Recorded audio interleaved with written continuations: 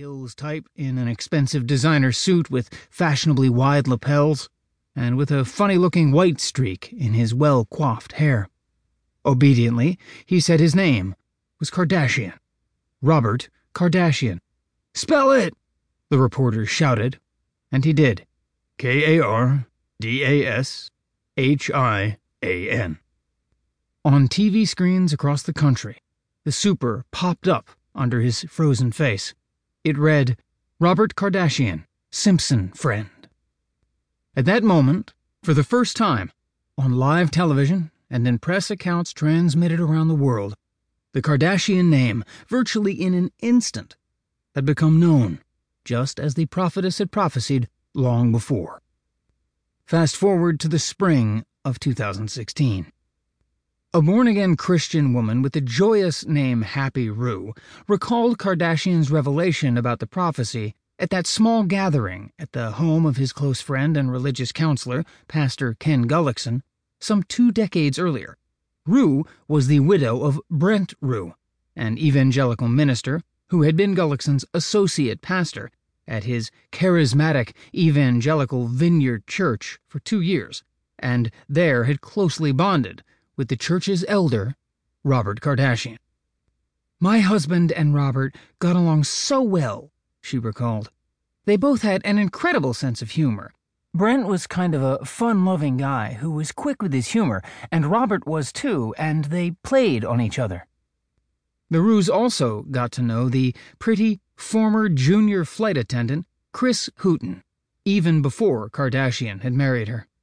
When Robert first hooked up with Chris and they became kind of an item, he called up Ken and his wife Joni and me and my husband to come over for dinner. He was so anxious to introduce us to her, and Chris cooked up a big Mexican feast there at Robert's Beverly Hills house.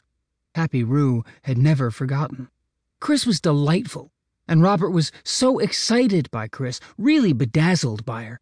And I remember we were all holding hands and praying over Chris's meal, and I've thought many times about what happened to all of us over the years, and about Chris's history of infidelity with Robert, and how she really broke his heart.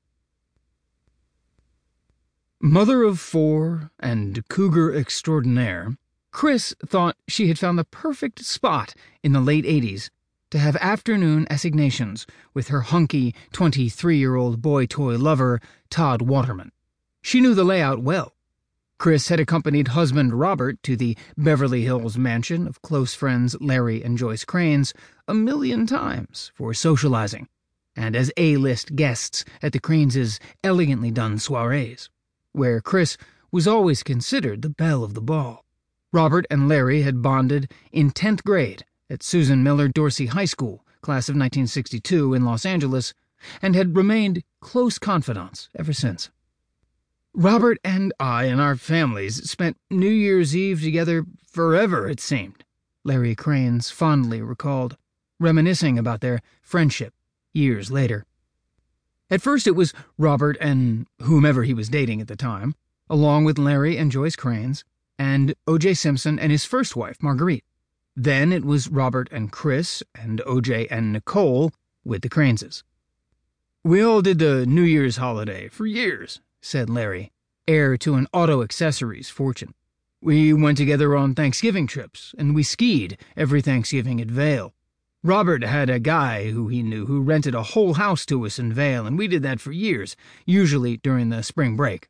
My daughter and son went to the same school, Buckley, with the older girls, Courtney and Kim, who were close friends. Before Vail, we'd go to Park City. Back in the days when Chloe was 3, I had a plane and we took all the kids up. My relationship with those girls and Chris and Robert goes back decades," continued Cranes. "At their weddings today, the Kardashian kids all run up and hug and kiss me. They still call me Uncle Larry." It was Joyce Cranes, then pregnant, who threw Chris a fancy wedding shower when she became engaged to Robert in 1978, and she was one of Chris's bridesmaids. With that kind of loving and long relationship, there was absolutely no reason for Larry and Joyce to question Chris's motivation and agenda when she innocently asked permission to drop by on her own when no one was at home to use their professional